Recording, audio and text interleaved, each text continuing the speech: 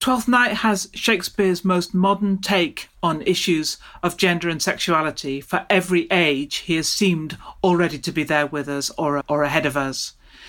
It's a wonderful play which blends, in the most perfect form I think we find in Shakespeare, melancholy and merriment. It's a comedy which really knows that you have to take your laughs where you can, and that there is always the burden of grief and the burden of the past over everything we do. And it's a play which is really interesting about forms of love and friendship, about selfishness and selflessness, and about how communities stick, ossify, and are made to change. I actually really love Twelfth Night. I think it might be one of my favourite plays. I like that bittersweet sort of melancholy comedy.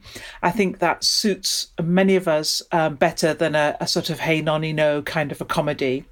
And I also think the play has got some really interesting things to say about gender and about sexuality and about acceptance, and how those all fit with comedy, which is a genre we've tended to think of as perhaps being a bit exclusionary rather than inclusive. I'm Emma Smith. I'm Professor of Shakespeare Studies at the University of Oxford in the UK. Welcome to Shakespeare for All.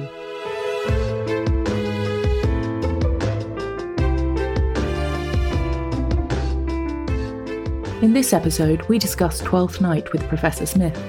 Written around 1601, this comedy is named for the festival on the last night of the 12 days of Christmas, on the eve of the feast of the Epiphany.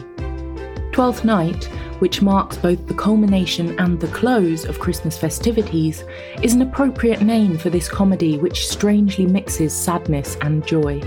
It begins under the threat of death. Twins Viola and Sebastian are shipwrecked in Illyria, and each thinks the other has drowned. Viola takes on the guise of a man named Cesario and enters the service of her late father's friend, Duke Orsino. Cesario helps Orsino woo the Countess Olivia, all while Viola is falling in love with Orsino and Olivia is falling for Cesario. The play ends with marriage and romantic satisfaction for some of its characters, but not for all. Along the way, it explores many different kinds of love, attraction and identity, especially through the figure of Viola or Cesario, a female character who takes on a male identity and who would have originally been played, in Shakespeare's company, by a man. I think Shakespeare enables us to think about issues which are important to us now. I don't think of Shakespeare really as a historical writer at all. I think of his plays as, I guess, texts to think with and to bring into our own contemporary world. I think one of the ways the play has seemed so interesting to me now in the 21st century is that, we know a lot more now about trans narratives, about non-binary gender identities, and we might be able to look a bit differently at a play where a female character arrives shipwrecked on a beach where she knows somebody very prominent in the local community through family connections, but nevertheless chooses not to get help in a normal way, but to dress as a man, take on a male name, and pursue her new identity in this new space with this complete sort of change. With her change of identity, Viola also catalyses change for other characters in Illyria. Before she arrives, Orsino and Olivia are fixed in certain emotional states. The play's first line, "If music be the food of love, play on," is spoken by Orsino, who is pining with love for Olivia. But his dramatic, somewhat indulgent opening speech might make us question how genuine this love is. Orsino never sees Olivia in the flesh until the big final scene in which all the characters are there. He thinks about her, he imagines her, he idealises her, he puts her on a pedestal. He sends a messenger to give her sort of fancy, poetic kind of speeches, but doesn't know anything about her. Olivia, too, is consumed by melancholy, but not because of love.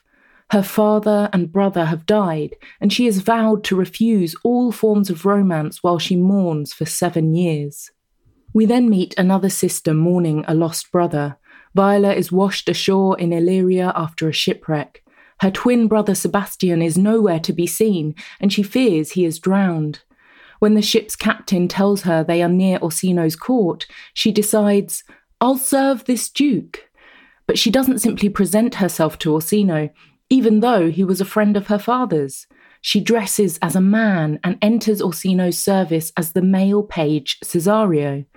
Cesario quickly wins Orsino's favour, though Orsino teases Cesario that his red lips and high voice make him resemble a woman's part. Orsino sends Cesario to woo Olivia for him, a painful task for the disguised Viola. "Whoe'er I woo myself would be his wife," she confesses. She has fallen in love with Orsino. Olivia has another eager suitor at her house, the wealthy, foolish knight Sir Andrew Aguecheek. Sir Andrew is egged on by Sir Toby, Olivia's rascally, drunken uncle, who helps himself to Sir Andrew's money. Also at Olivia's house is a professional fool, or a loud fool, named Feste. Figures like Feste were attached to the court or to aristocratic houses and were permitted to say apparently disrespectful things that other people wouldn't be allowed to say. That function of the allowed fool is traditionally to use a kind of jesting or bantering form of particularly wordplay to show the vanity or the foolishness of the rest of the world. And so the great trick of the fool is to show really how everybody else other than him is foolish because they don't have the insight that he does. Feste gives a witty proof that Olivia is a fool because she mourns that her brother is in heaven. Malvolio, Olivia's haughty, austere steward, is contemptuous of Feste's jokes, but Olivia chides him gently for taking offence at the fool, saying Malvolio is sick with self-love. Cesario arrives with a declaration of Orsino's love. He and Olivia quickly fall into lively, flirtatious banter. Olivia again rejects Orsino's suit, but she is taken with Cesario, this confident, well-favoured young man. When he leaves, she catches herself meditating on this youth's perfections and exclaims, "Even so quickly may one catch the plague?" She vowed to seclude herself from love, but Cesario is making her break her vow. And so begins the play's complex romantic triangle.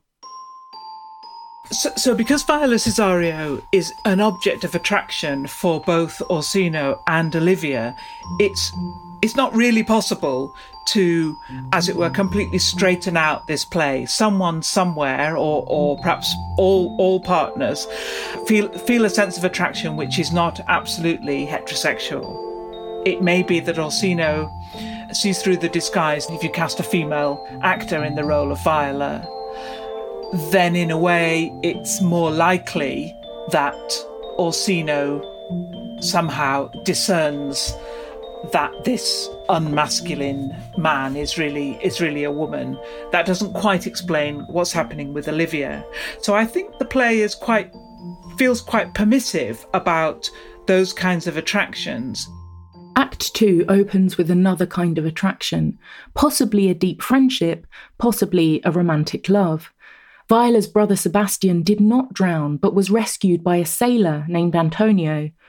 Sebastian bids farewell to Antonio as he heads to Orsino's court. Antonio pleads, "If you will not murder me for my love, let me be your servant." But Sebastian refuses. Antonio's life may be in danger if he's found in Orsino's court, where he has many enemies, but he still decides to follow Sebastian. "Come what may, I do adore thee so that danger shall seem sport, and I will go." Even in the language of male friendship, which is more intimate than we would often use now, it was very common for men to talk about loving their their male friends, or feeling intimately sort of recognised or known by them, or them as soulmates and so on. Even in that context, I think I do adore these. So is quite passionate. Olivia, too, is pursuing her love. She sends a ring to Cesario, and Viola realises that Olivia has fallen for her in her male guise. She wonders how this tangled love plot will end. My master loves her dearly, and I, poor monster, fond as much on him, and she, mistaken, seems to dote on me. What will become of this? We then see another plot taking shape. Malvolio scolds Feste, Sir Andrew and Sir Toby for their noise and drinking, and they grow indignant at his pompous, repressive ways. Dost thou think, because thou art virtuous, there shall be no more cakes and ale? Sir Toby demands. Maria, Olivia's attendant, calls Malvolio a kind of Puritan and plans revenge. So Malvolio's a completely anti-festive character. He is lent to the play's carnival. He's somebody who is holding in goods and food and supplies rather than spending them out. He's against music, he's against revelling, he's for an early night in bed. So he stands perhaps for an anti-pleasure tendency, or an emerging tendency. The Puritans in Shakespeare's England are an emerging radical Protestant group. They are strongly opposed to aspects of life that they see as frivolous. They are pretty down on pleasure and self-indulgence. And in sort of 40 years' time, they're going to be in power in London. And one of the things they're going to do is close the theatres. Maria, to Sir Toby's delight, says she can write a letter imitating Olivia's handwriting that will make Malvolio believe that Olivia loves him and make him behave like a fool in front of her. Meanwhile, Orsino is still pining for Olivia. While Feste sings a melancholy song about a lover nearing death, Orsino unburdens himself to Cesario and asks whether Cesario loves a woman. One of your complexion, Cesario replies. Orsino tells him to go plead with Olivia again. Cesario says he must accept Olivia's refusal, citing another story of disappointed love. He says that his father had a daughter who once loved someone, but she never told her love. Instead, she sat like Patience on a monument, smiling at grief. The story seems to describe Viola's own feelings, hearing Orsino proclaim his love for Olivia and being unable to proclaim her love for him. This intimate conversation, charged with passion and frustration, shows how close Orsino and Cesario have become. Malvolio thinks he has discovered Olivia's passion when he finds Maria's forged letter appearing to declare Olivia's love for him. Sir Toby and Sir Andrew, hidden nearby, can barely contain their laughter as Malvolio fantasises about becoming Count Malvolio. As the letter reads, "Some are born great, some achieve greatness, and some have greatness thrust upon them." In this version of his life, people, at his every whim, people run off and do his bidding. So it's a fantasy of social elevation, of no longer being the steward, but being the master of the house. Olivia is endeavouring to thrust greatness upon Cesario, for whom her passion is only growing. She finally tells him openly, "I love thee so that nor wit nor reason can my passion hide." But Cesario tells her, "No woman shall be mistress of my heart save I alone." Sir Andrew, observing Cesario and Olivia alone together, despairs of ever winning Olivia. Sir Toby persuades him to do some deed of valour to impress her, like challenging Cesario to a duel. Malvolio is also trying to impress Olivia. The letter said to put on cross-gartered yellow stockings, and he obeys the instructions. Olivia is so startled by Malvolio's bizarre appearance and flirtatious manner that she thinks he may be insane. Maria and Sir Toby pretend to agree so that they can have him bound in a dark room, a common treatment for madness in Shakespeare's time. Sir Toby delivers Sir Andrew's challenge to Cesario. Cesario and Sir Andrew have just started their tremulous duel when Antonio enters. Mistaking Cesario for Sebastian, he draws his sword to protect him from Sir Andrew. Just then, officers from Orsino arrive and arrest Antonio. Antonio, remembering that he lent all his money to Sebastian, now asks Cesario to give him the money back. Cesario, confused, denies that Antonio gave him anything. Antonio is devastated that Sebastian, as he thinks, would be so unkind. But Viola, hearing herself addressed as Sebastian, is filled with a sudden hope that her brother might be alive. Just after Cesario is mistaken for Sebastian, Sebastian is mistaken for Cesario. Sir Toby and Sir Andrew come upon him and resume their fight. Olivia, too, thinks Sebastian is Cesario, and, as Antonio has just done, she throws herself into the fray to protect the man she loves. Sebastian is puzzled by her affectionate behaviour. "I am mad, or else this is a dream," he muses, but concludes, "If it be thus to dream, still let me sleep." Olivia, delighted that Cesario now accepts her love, asks him to go to church and marry her. Sebastian agrees. It's a rapid event, but one the play has prepared us for. As soon as we meet Sebastian, we've got the coordinates of the play set out, haven't we? We know this is going to be how it's going to work out. So the fact that it takes a while for Sebastian to encounter Olivia and that then very quickly they marry each other, we have had time to get used to it. We know it's what's going to happen. I think sometimes part of the pleasure of Shakespeare's plays is more sort of structural than absolutely characterological. I think you can enjoy the pleasure of seeing the choreography of how a denouement is going to work out. And that's a pleasure which is different from, and not necessarily at the same time as, feeling a great relation to characters at an emotional level and thinking, oh, how will it be for them? Or, is this really the right marriage for them? While Sebastian wonders whether he is mad, Malvolio has been locked up as if he is mad. The unhappy steward pleads for paper to write to Olivia for help. Sir Toby is afraid of what Olivia will do if he upsets her any further and confesses, "I would we were well rid of this knavery." Cesario returns to Olivia's house with Orsino. Still believing Cesario is Sebastian, Antonio explains to them how he rescued this young man and, pure for his love, followed him to Illyria. Olivia is puzzled to see Cesario, whom she believes she has just married, at Orsino's side. She brushes off Orsino to question Cesario. Orsino, growing angry and jealous, threatens to kill Cesario, though he cares for him too. He says, "I'll sacrifice the lamb that I do love to spite a raven's heart within a dove." Cesario says he would willingly go to die with Orsino, whom he loves more than he could ever love a wife.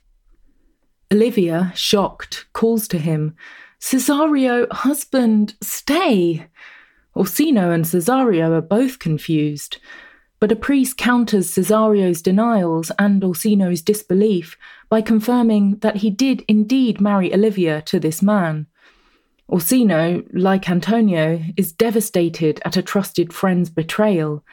He tells Cesario, "Farewell and take her, but direct thy feet where thou and I henceforth may never meet."